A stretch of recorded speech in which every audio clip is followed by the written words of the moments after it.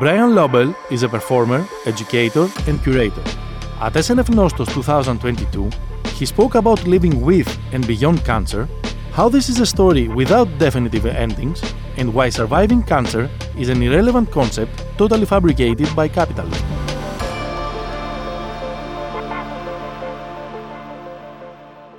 This is the year that I went from living longer after cancer to living before cancer. So I'm trying to reflect on what it means to be kind of native to that cancer language, having that be very natural to me. And I framed it around the idea of a television clip show, which are those, episodes of Friends where they show old clips. And I tried to put together 20 years of performance and writing into 20 minutes, just to try to capture the ups and downs and the humor and the pathos of what it means to live with that history. In the last 30 years, a new kind of person has emerged, which is someone who has lived with and beyond cancer. So number one, you've got a lot more people living with chronic cancers, managed illness, or also people surviving after very serious bouts of cancer that previous to 30 years ago would have killed them.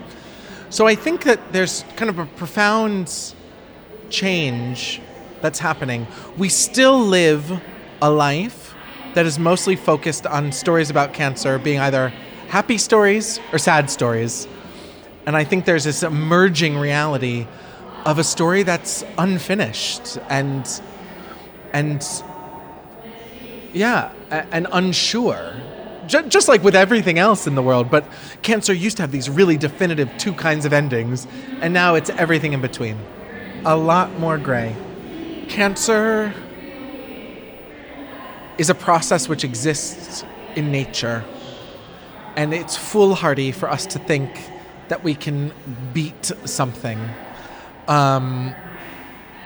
Cancer is doing, and Siddhartha Mukherjee talks about this, he says cancer is doing what capitalism and people have wanted to do forever, which is just live and grow. And of course, what we're seeing in the world is the dangers of both cancer, of capitalism, of colonialism, all of those things of growing and building. So it's foolhardy for us to think that we can beat it. But I hope the pandemic has taught us that it is okay to engage in vulnerability, to speak about vulnerability, to speak about scaredness, to speak about insecurity a little bit more. And I think that the pandemic has shown how great inequity has affected populations, and they didn't want to see it before with cancer. It was always there with cancer. Who you were always affected your chance of whether you would live or die with cancer. As a white man living with cancer, with a predictable cancer type, I was really assured that I would live. But I think that people will have more understanding of where health inequity and cancer comes into play, and also hopefully have a bigger, more public conversation about vulnerability. So I think that in the future, we're not going to beat cancer. I don't think it should be a goal on an epidemiological scale, but the goal should be about making sure everyone has an equal chance of beating that thing and of living a full, beautiful life, whatever their illness or disability kind of engages with them. Living beyond cancer is a term that I think has come about out of necessity, out of a distaste for the word survivor, which has been so co-opted by this kind of masculine, heterosexual, very white, very Christian narrative of having struggled and becoming bigger, stronger, faster. It's the reason why I hate Lance Armstrong so profoundly.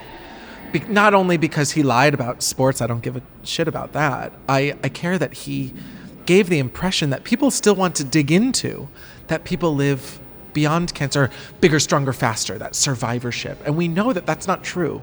We know that people live with scars that they don't heal from. They live with financial problems, relationship problems, sexual problems, drug addictions, etc., that are very real. So I think the idea of living beyond cancer is a kind of value-neutral term that gets away with the junk that survivor has brought with us and creates a little bit more of a ambiguous space that says, I'm living beyond it. Doesn't mean I'm better, Doesn't mean I'm worse. It doesn't mean I've learned everything. It doesn't mean that I'm happy. It doesn't mean my relationships are better. It just means that I'm living beyond it. Living beyond it also acknowledges that life also is always in relationship to it. Bodies don't go back to normal.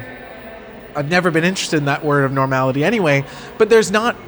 The more we try to get back to something that doesn't exist, it's like yearning for a homeland that doesn't exist.